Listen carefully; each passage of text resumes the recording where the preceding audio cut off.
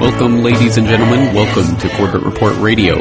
You are tuned into the Corbett Report here on Republic Broadcasting. And I'm James Corbett of CorbettReport.com, your host and guide for the next hour, as we start to explore the Rio+20 conference. So, for those of you keeping track at home, Rio+20 is the 20th anniversary of the UN conference that took place in 1992, the Earth Summit, that gave host to a whole bunch of nightmare-type policies and ideas, including really the Convention on Climate Change, which is the UN body that gave rise to the Kyoto Protocols, which those of you in the U.S. probably don't know as much about because you never signed on. But for those of us, for example, Canadians in the crowd will know about this and the limits on carbon emissions and things that it set for the signatory nations. And it was supposed to be this 20-year plan of really reducing, or at least reducing the growth in output of carbon emissions and ultimately cutting back. Of course, Kyoto Protocol turned out to be a complete failure. And the UN Earth Summit gave us Agenda 21 on top of that, this idea that, really the basis of communitarianism in our public life. And of course it's wrapped in all of this wonderful rhetoric about social responsibility and sharing and caring in communities, etc. But really it's just a tool that the people who want to micromanage every aspect of our daily lives could then use to try to get into our daily lives and tell us what to do. So it is just part of the agenda of control that we've outlined in so many different ways in the past here on the program. So we are going to start covering Rio+20 tonight, what's actually taking place in Rio de Janeiro. Actually, this week it's wrapped up now, so we'll be taking a look at what's been accomplished or what has not been accomplished and what's likely to happen from here. But there's already some positive signs from this conference that have emerged, and one of them is the real disintegration of the global warming myth, which was such a driving part of the original Earth Summit in 1992, back when people were just starting to hyperventilate about the absolute catastrophic rise in temperatures that was guaranteed to start happening within the next 20 years. And, of course, here we are, and the catastrophic rise has not taken place, but that doesn't stop some of the most devout warmists from continuing to spout their sky is falling chicken little philosophy. But, interestingly enough, a lot of people are now openly admitting that the global warming agenda and basically that part of the negotiations has pretty much been taken off the table. And we're getting this from no less a source than Andrew Revkin, who some of you out there might know as the .Earth, the blogger for New York Times, who has been writing about the global warmists for years now. And even he has an editorial that came out just yesterday, Dispatches from Rio, none from Obama. And it's talking about Obama's lack of presence at this conference and why Obama did not show up to this Rio+20 conference. And basically talking about how global warming is just not something that the general electorate cares about and never really has. And that's a pretty startling admission for someone who's basically made it his life mission to make people scared about this and want to do something about it. Well, he's basically admitting it's just not on the political agenda. And once again, we have to see this as a good thing because obviously the global warmists, although the people who believe in that philosophy and that idea, of course, believe that they're acting in the best interest of the world, but the people who are funding and supporting that idea are more concerned with how it gives them the levers to go into people's daily lives and control every aspect of them through carbon rationing cards and other such monstrosities that have been proposed. So this is all of the type of stuff that's swirling around this Rio+20 conference on sustainable development. So when we come back, we'll start interrogating some of these ideas a little more closely. And on that note, yes, this is the Friday night edition of the broadcast, so we will be taking a look at some of the interviews I conducted this week along these lines at CorbettReport.com. So stay tuned right there. We'll be back right after this. You and unknown, many unknown. It's all obscured behind the eye. Initiation, right in which you are.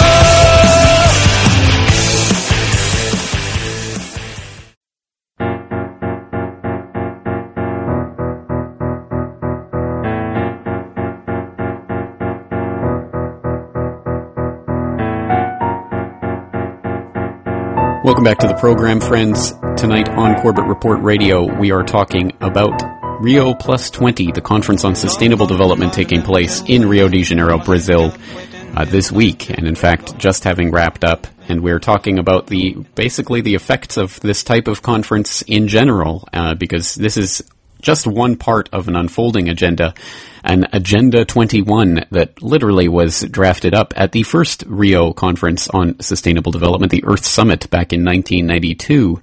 So tonight we're going to start interrogating some of the assumptions and some of the processes that are taking place there, all under the guise of this wonderful caring for the earth, caring for people, caring for the future of the planet type rhetoric that we see them rolling out every time they want to institute their most authoritarian parts of their agenda. Because make no mistake, authoritarianism comes in the garb of caring for people and being a nice, pleasant force on this planet. Dictators don't get to positions of power by promising to be dictators. They get to positions of power by promising to make things right, make things better, lift man up. And of course, all they're talking about really is the type of things that people want to hear to get them into positions of power. In the exact same way, this conference on sustainable development is talking about, the poorest people in the world are obviously having incredible difficulties in the current system as it is. Therefore, we have to think about transfers and other such ways of making sure that they don't get left behind, etc. And of course, it all sounds like it's for the benefit of the poorest people on the planet. But who gets to come in and make these decisions? Who gets to organize the system by which we're going to attempt to come to some sort of international order? Well, it's the exact same technocrats, bureaucrats, and banksters who have been behind the engineered destruction of the world economy. So how can we possibly leave it in their hands? Well, we have to start, as I say, interrogating the underlying rhetoric and assumptions that sound so great because a lot of people can be taken in by them. And sustainable development is one of those types of terms that they use to get people's attention, along with other things like corporate social responsibility. Well, we want corporations to be socially responsible. We want them to be responsive to the social context that they're placed in and to be accountable to the people. But how do you go about doing that? Well, we must need some more governmental structures and laws and other ways for the government to become more intrusive in your life. And by government, we don't mean the government that could at least theoretically be held to account by the people. We mean international governing structures set up by the UN. So I think we all know where this is going. And for more on this, let's turn to an interesting conversation that took place earlier today, but between myself and Julie Beale of GetMindSmart.com. She's a researcher based in the UK who's been writing about these types of issues: corporate social responsibility, Agenda 21, communitarianism, and how this ties into the greater agenda. So let's listen to the beginning part of that interview that's up on CorbettReport.com. Welcome. This is James Corbett of CorbettReport.com. It's the 22nd of June 2012 here in Japan, and today I'm joined on the line from the UK by Julie Beale, a UK-based researcher who has a brand new website, GetMindSmart.com, where she talks about issues from Agenda 21 to communitarianism to corporate social responsibility and many other aspects of the bigger picture besides. So, Julie, it's great to have you on the program today. Thanks for joining us. Thank you very much.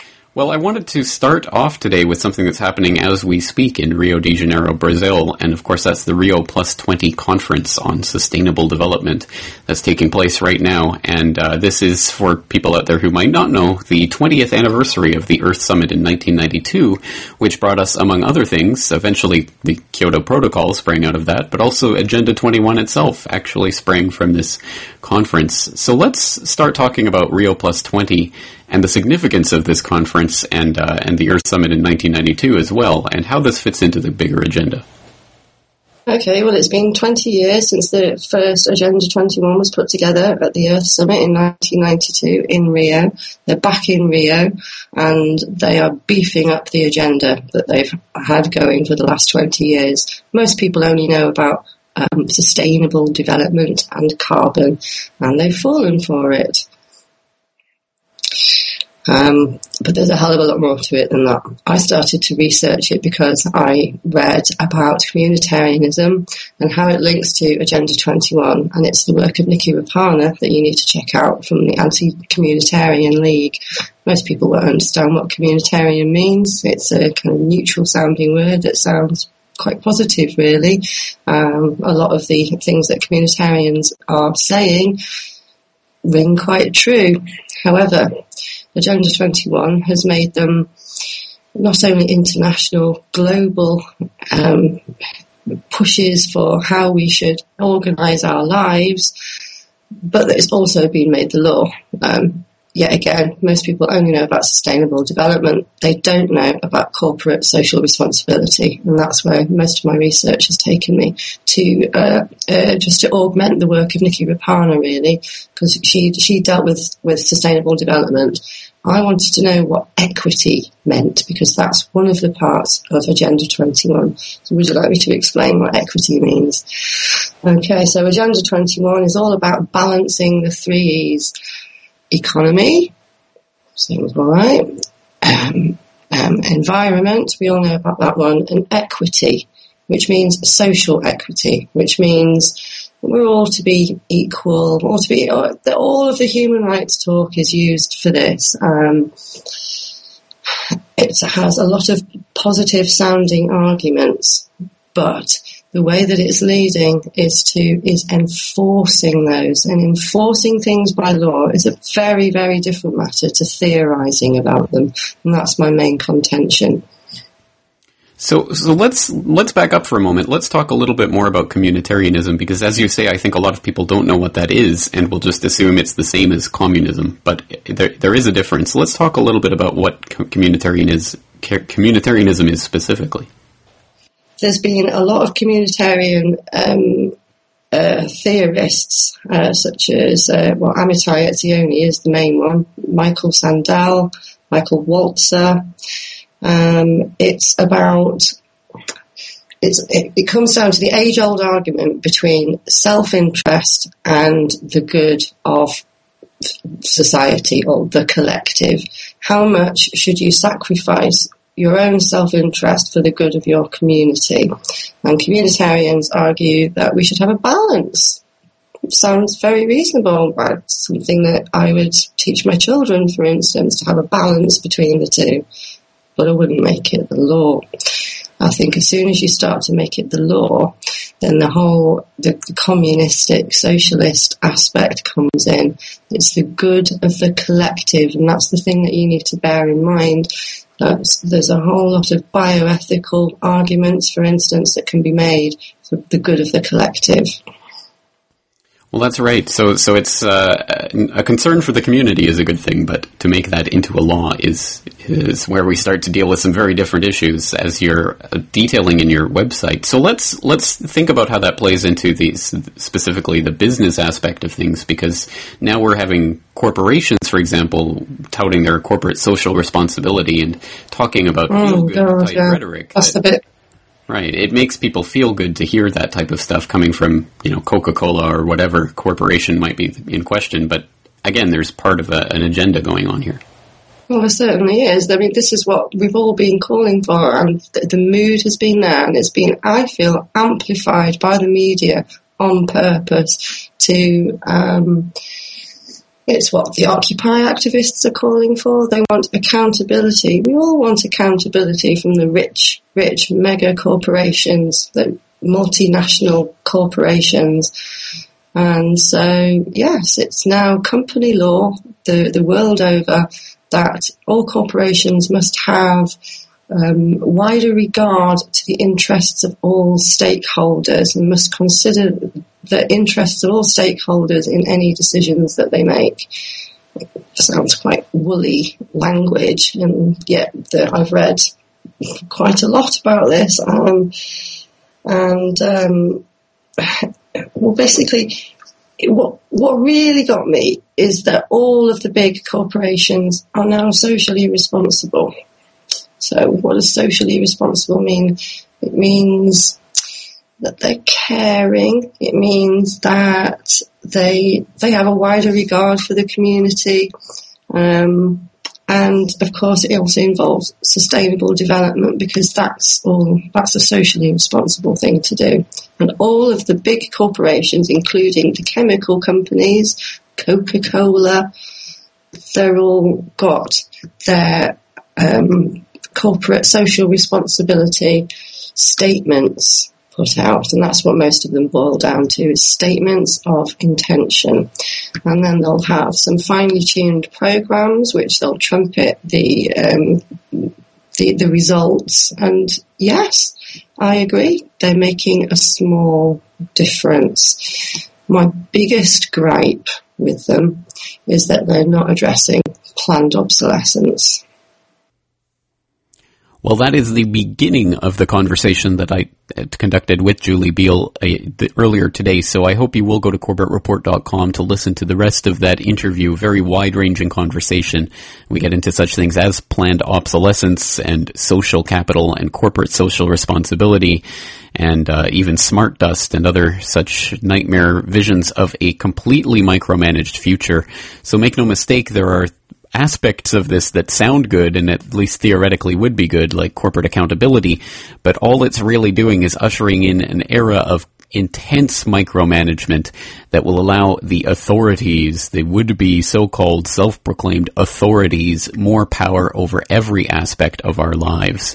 And that's what's really behind this greater agenda, the communitarian agenda of Agenda 21, and these types of UN Sustainable Development Conferences like the one we see taking place in Rio de Janeiro this week.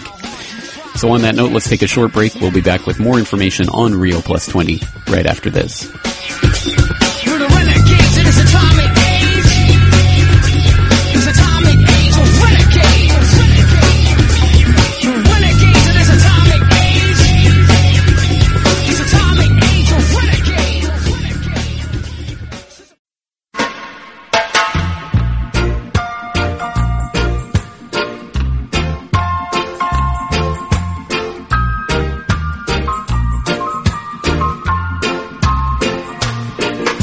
Welcome back, friends, to Corbett Report Radio. Tonight on the program, I am going through some of the interesting tidbits that's coming out of the Rio+20 conference and what the real agenda is behind it. Because as I think we've already demonstrated tonight, and this will continue to demonstrate, there is much more of an agenda behind the fuzzy feel-good rhetoric of Agenda 21 than the greenies would like to let on. And we can dismiss people like that by calling them greenies, but it doesn't go to the heart of what's really the problem of this. If people are concerned about the environment, that's one thing. But if they're using the people's natural concern about the environment as a type of leverage to try to get them to do what they want and to micromanage their lives, that's something altogether more insidious. So we're taking a look at how Agenda 21 and the communitarian philosophy behind it leads to these types of social controls and the prospect of a future in which everything is micromanaged down to the level of what you eat and how you spend your time and all of that, all in the name of this feel-good economy. And some more indications that there's a lot more happening beneath the surface than on top of the surface comes from stories like this one. This is this is from National Review via blacklistednews.com. Christ turns green at UN Earth Summit, literally. And this article says, quote, Green guru James Lovelock was right. He warned last week that the green religion is now taking over from the Christian religion. Now at the UN Earth Summit, even the image of Christ has been made a forcible convert to the eco-faith as the city of Rio is bathing the iconic statue of Christ the Redeemer in green light. This comes on the heels of a Rio+20 side summit in Belo Horizonte, Brazil, where Naomi Tsur, Jerusalem's deputy mayor for planning and environment, led a discussion about how holy sites around the world can be used to indoctrinate pilgrims visiting venerated places like Bethlehem, Calvary, and the burial site of King David. The workshop on green pilgrim cities took place at the World Congress of the International Council for Local Environmental Initiatives, the group responsible for implementing the UN's Agenda 21 Sustainable Development Plans at the local level. Well, I will let you continue reading that article for yourself. It'll be linked up in the show notes for tonight's episode, but just think about what's going on, the type of indoctrination people are going through now, as literally they're starting to transition from Christian and other religions into the green religion, which they hope will unite us all behind their agenda. Of course, the question is, what can we do against this? And for those of you out there who do realize that there's something very, very worrying about all of this, what can we do positively to stop it from unfolding like the nightmare that it is? Well, there are answers and there are some solutions that are already being implemented, and we have to draw attention to them and applaud them when and where they're taking place. So from the newamerican.com, we have this. Alabama adopts first official state ban on UN Agenda 21. Quote, Alabama became the first state to adopt a tough law protecting private property and due process by prohibiting any government involvement with or participation in a controversial United Nations scheme known as Agenda 21. Activists from across the political spectrum celebrated the measure's approval as a significant victory against the UN sustainability plot, expressing hope that similar sovereignty-preventing measures would be adopted in other states as the nationwide battle heats up. The Alabama Senate Bill 477 legislation, known unofficially among some supporters as the Due Process for Property Rights Act, was approved unanimously by both the State House and Senate. After hesitating for a few days, late last month, Republican Governor Robert Bentley finally signed into law the wildly popular measure, but only after heavy pressure from activists forced his hand. Virtually no mention of the law was made in the establishment press, but analysts said the measure was likely the strongest protection against the UN scheme passed anywhere in America so far. The law, aimed at protecting private property rights, specifically prevents all state agencies and local governments in Alabama from participating in the global scheme in any way. End quote. Well, there are a lot of different themes touched on right there, but I think some of them that we want to highlight is the fact that, one, this type of Agenda 21 and other international agreements can be stopped, and you can work at the state or local level to stop it being implemented in your area specifically. And two, let's all not forget the important part of that article showing that activism does have a demonstrable effect, especially at the more local levels of our government, including the state governments or local municipality governments, where individual people can have a much greater effect than on the politics in Washington or what have you. So, in this case, the activists in Alabama basically pressured the governor into signing this into law, this legislation that prevents Agenda 21 from being implemented at the state and local level. Well, what a victory that is, and certainly as someone who is against statism of any kind, I don't necessarily think that the ultimate answer will come through political action at the state level, but I think it is certainly much better than waiting for political action at the national level, or, God forbid, the international level, as we all know the types of monstrosities like Agenda 21 that are formed by the United Nations and the other international bodies that presume to have some sort of authority over individual nation states. Well, again, that gets us into the false dialectic of choosing the nation state over the international system. Well, how about if I choose neither and choose to be a free sovereign individual over which no authority or presumed or would-be authority has any right to tell me what to do or to force me into acting? But that's another debate altogether. Still, the point is that individual activists can have an effect, and just as Alabama has adopted this state ban on Agenda 21, so too can that happen in other places, other municipalities, other states, even places in other countries. So if you are listening to this broadcast and you are concerned about the unfolding of this agenda, here is an example of what you can do to help prevent it. Once again, the link will be in the show notes for tonight's episode at CorbettReport.com. Let's take a short breather. We'll be back with more right after this.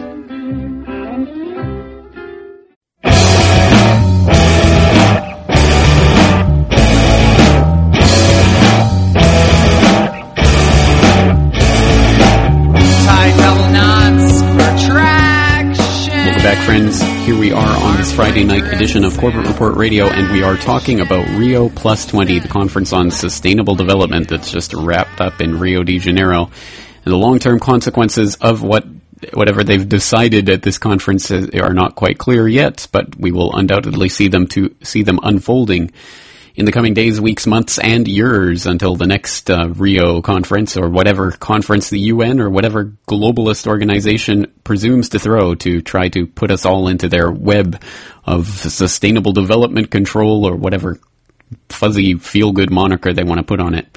So let's continue exploring this agenda, picking it apart, finding out what's behind it and what the real impetus is. And to do that, we're going to listen to an extended part of an interview that I conducted earlier this week with Joanne Nova, who's an Australian media figure. She was a TV presenter. She's been on the radio hundreds of times, quite well known in Australia, and she runs joannenova.com.au, a great resource on the global warming scare.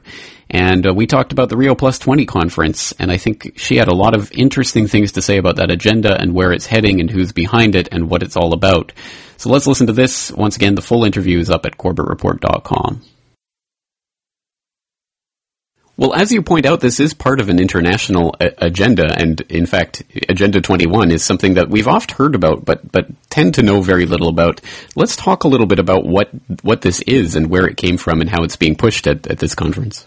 Look, I think James Dellingpole's description of Agenda 21 was just the best, and he wrote in his book, Watermelons, he said, look, like most people, he thought it didn't amount to much, and I agree with him, I didn't either. He said it sort of sounded like Agenda 21 sounds like Area 51, the Roswell side where the aliens land and whatnot. It sounds like nutbag kind of stuff, and the kind of thing that you don't really need to worry about. And the fact that it was done in Rio 20 years ago, I mean, really, seriously, as James points out, if it was important, surely we would have heard by now. And it also was non-binding, voluntary commitments and whatnot.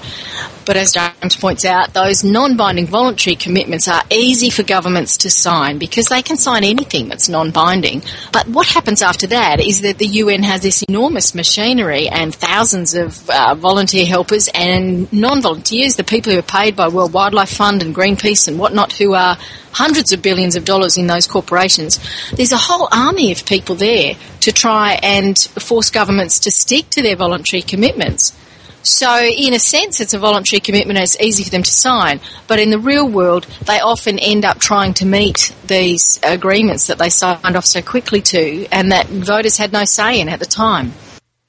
So in one sense, these types of conferences can lead to these lofty statements that we all hear about, and everyone gets applauded at the end of the conference, but then they go home and reality sets in. But there's the other side of that, as you say, as people struggle to at least maintain the face of these types of agreements. And it did take the better part of 20 years for Kyoto to openly fall apart, although no one's really been going along with it for that long. So do you think, is this something that we need to be generally paying attention to? Do we have to be concerned with what our so-called leaders are signing us onto at conferences like these, or can we safely afford to ignore this? Well, in this day and age of austerity, I think we should not only be focused on what they're aiming to do, but just what they're doing currently. And if we think of the cost of sending 45,000 people on a long holiday to Rio, then surely governments need to, voters and journalists need to start paying attention to just whether we can afford these kind of large functions, which, when we look at the science behind them, is so paper thin. I mean, these claims by James Hansen that we will lose half of all species by 2100. That's just extraordinary. Now, James Hansen is an astronomer. If a physicist speaks out on climate change, people howl him down and say, it's not his turf, he's speaking outside his specialty. But here's James Hansen, an astronomer, saying half of all species will be extinct by 2100. It's so incredible, it's ridiculous. We look at the facts, and thanks to Matt Ridley, I've got some data sitting in front of me, pointing out that in the last 400 years, about 1.3% of mammals and 1.4% of birds have become extinct. Now, every extinction is a tragedy, so we shouldn't be proud of those figures, but this is nothing like the 50% that James Hansen is saying will theoretically happen by 2100. And extinctions, by the way, apparently peaked in 1900 at about 1.6 per annum and have fallen since then to about 0.2 per annum. So we appear to be doing a lot better now than 100 years ago. And I think a lot of that is due to economic wealth, because countries with wealth, of course, have the money to be able to look after their forests and trees. That's where the best national parks in the world are, of course, in these dastardly, evil, wealthy countries who can afford to set aside lands and areas and to look after them and set quotas. And the biggest environmental damage is going on in the poor countries, where the best thing we can do for them, I think, is take away these giant bureaucratic money-feeding machines that really funnel money through the UN and other groups to corrupt leaders in those countries and help those countries get on their feet with real free market, a true free market and world trade that is, I guess, the products that they can make, the agricultural products. So it's the libertarian in me speaking again. Well, you'll find a ready audience for that, I think, on the Corbett Report. But certainly, it boggles my mind that people like James Hansen anyone would be listening to his pronouncements, given that it was his pronouncements on the likely outcome of climate change back in the 1980s that started a lot of the hype around this. And yet they've all proven disastrously. Well, exactly. Not even below his lowest kind of estimates of things. Now, apparently, and again, going back to something Matt Ridley sent me, the estimate of 40,000 species going extinct every year came originally from a conservationist called Norman Myers in 1979. So these numbers have been knocking around for ages. And he wasn't the only one. E.O. Wilson, the Harvard biologist, apparently also spoke of about 27,000 species going extinct each year was his forecast. So there have been plenty of others who put forward these dire predictions. Hansen's just the latest in a long line of them. But again, and those numbers I quoted before, about 1.6 extinctions per annum in 1900, came from the American Museum of Natural History.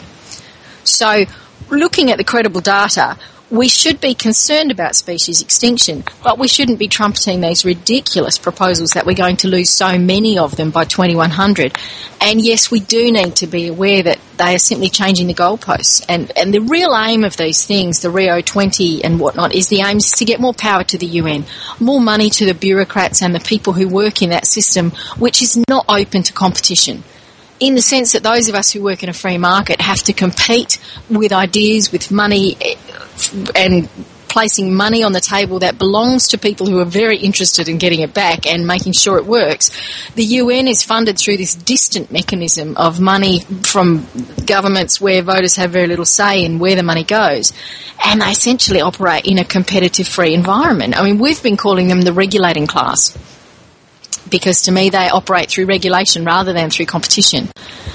And they get a monopoly, as the UN has, and become almost unstoppable. And in a sense, they're a huge threat to the people of the planet. I mean, we look at biofuels and this concern about the CO2 levels caused possibly, as estimated by Indira Gulkani and published in the Journal of American Physicians and Surgeons, the biofuels mortality has increased about 200,000 deaths in 2010 alone. So that's in a single year.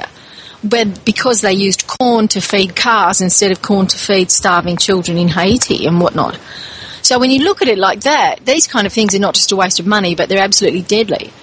And we need to turn the torch onto this and start getting governments to do the right thing I think we should bring them back to national level projects rather than foreign aid that's given to international, global, corporate and bodies and whatnot. Does that make sense? It certainly does, and I think you're right to identify the regulating class as being this sort of superstructure that's being built up through these international conferences that presume to have the right to make these kinds of decisions. And, of course, the regulating class has to rely on certain myths and assumptions and overarching narratives that they can use to convince the people why they should even exist at all. And I think you're right to also highlight that this is a transitional period where they're transitioning off of the climate change myth that has been promoted so strongly, strenuously for the last few decades, because it is falling apart.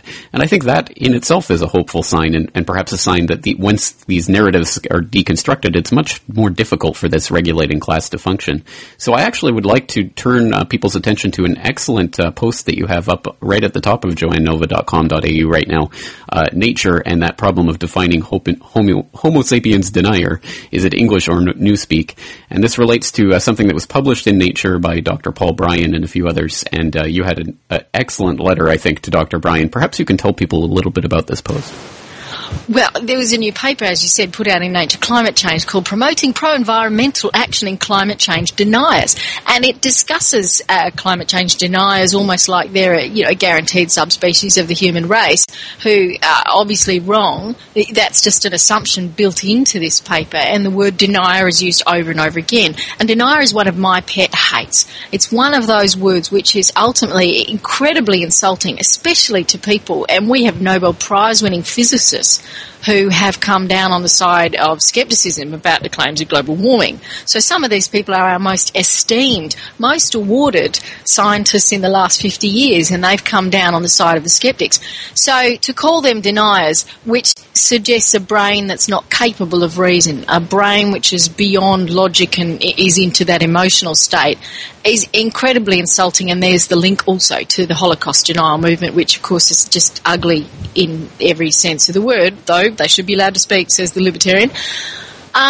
So when I saw this, of course it makes your blood boil to read these kind of things with the word denier all through it, but we calmed down and realised that the lead researchers in this probably just have never really come across the subjects that they're claiming to study, and they've picked up in the order around about, I think, $300,000 from the Australian government to do these studies over 3 years.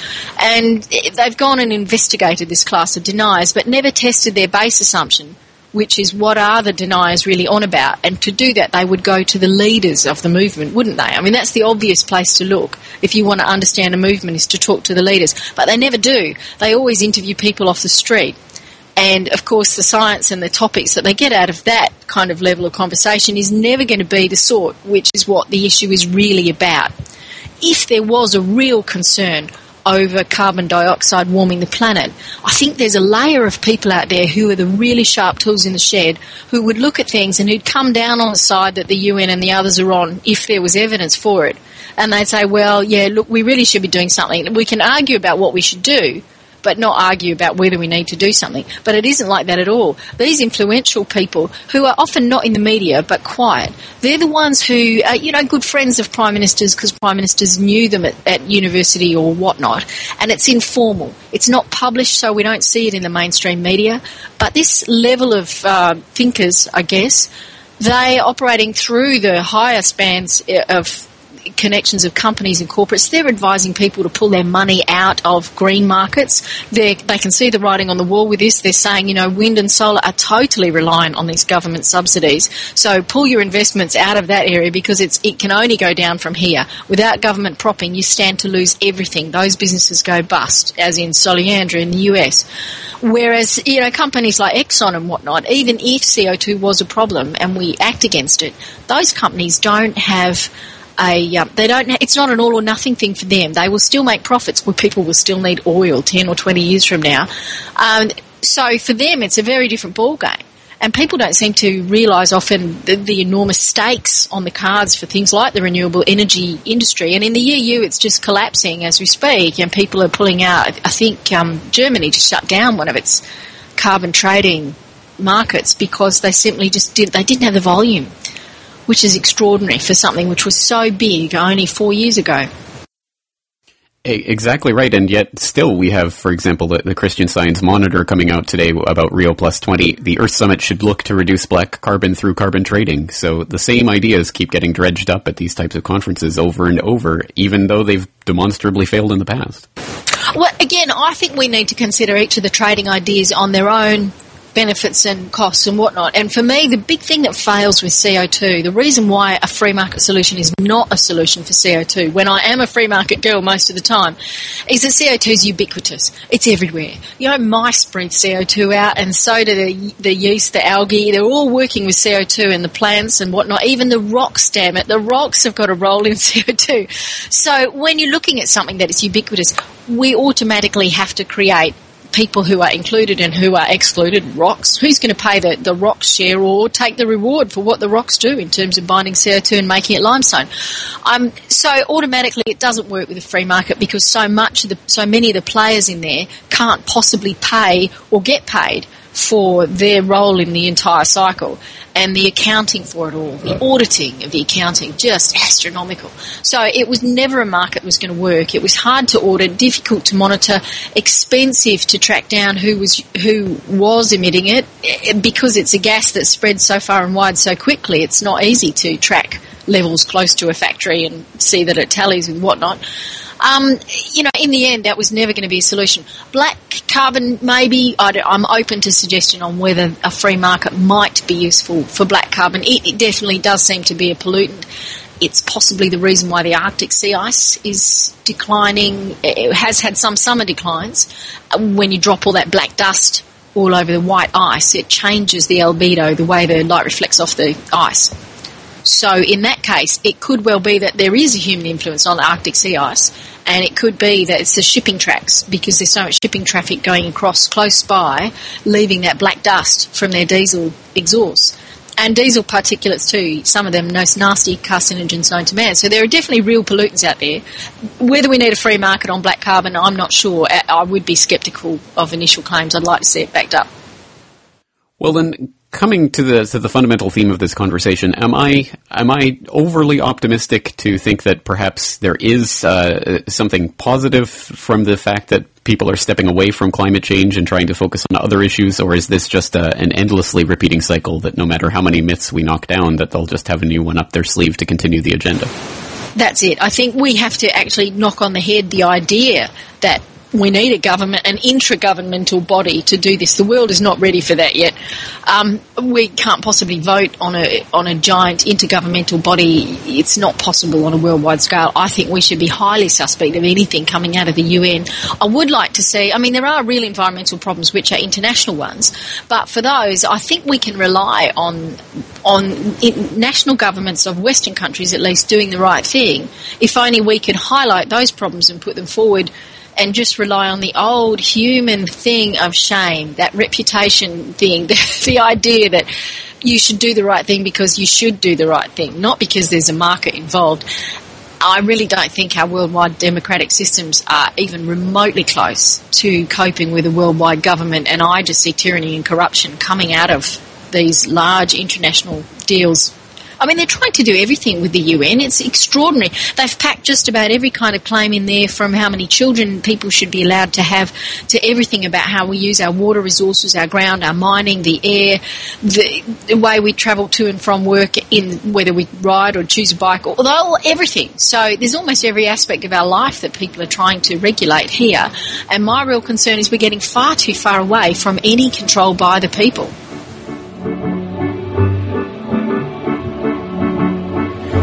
What can you do when the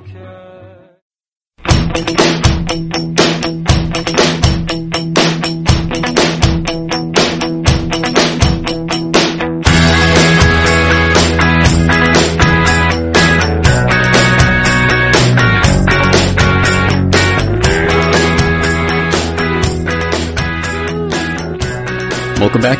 Here we are in the final minutes of Corbett Report Radio tonight, and wrapping up another week of broadcasts here on the program. So once again, thank you for your time this week. Tonight we've been talking specifically about Rio+20 and the Sustainable Development and Agenda 21 and all of the other aspects of this part of the globalist agenda. And as Joanne Nova was pointing out in that earlier segment, it is part of a bigger drive for this type of regulating class to presume to have authority over all of us by throwing out this feel-good language. So I think we have to be aware of that.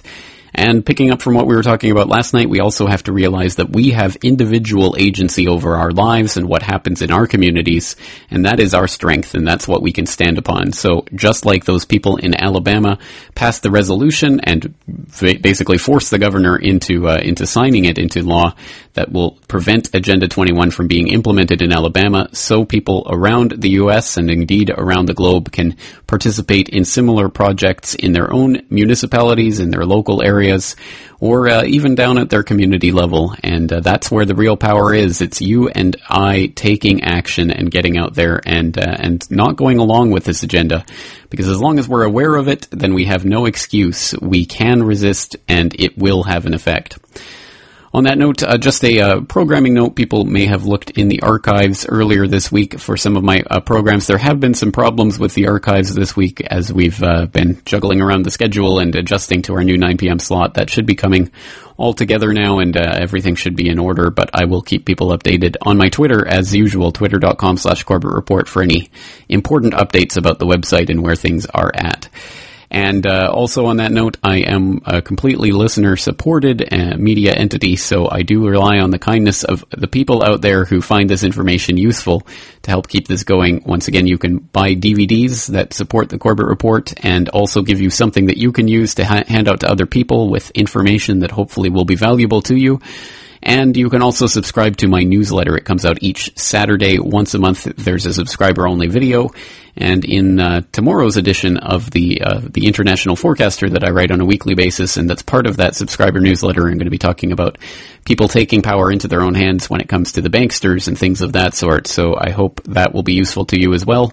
On that note, another incredibly jam-packed transmission on the program next week, and we're going to be talking about a whole range of issues, including geopolitics and psychopathy and all of the other mix of interesting subjects you've come to expect from Corbett Report Radio. So that's it for me for tonight.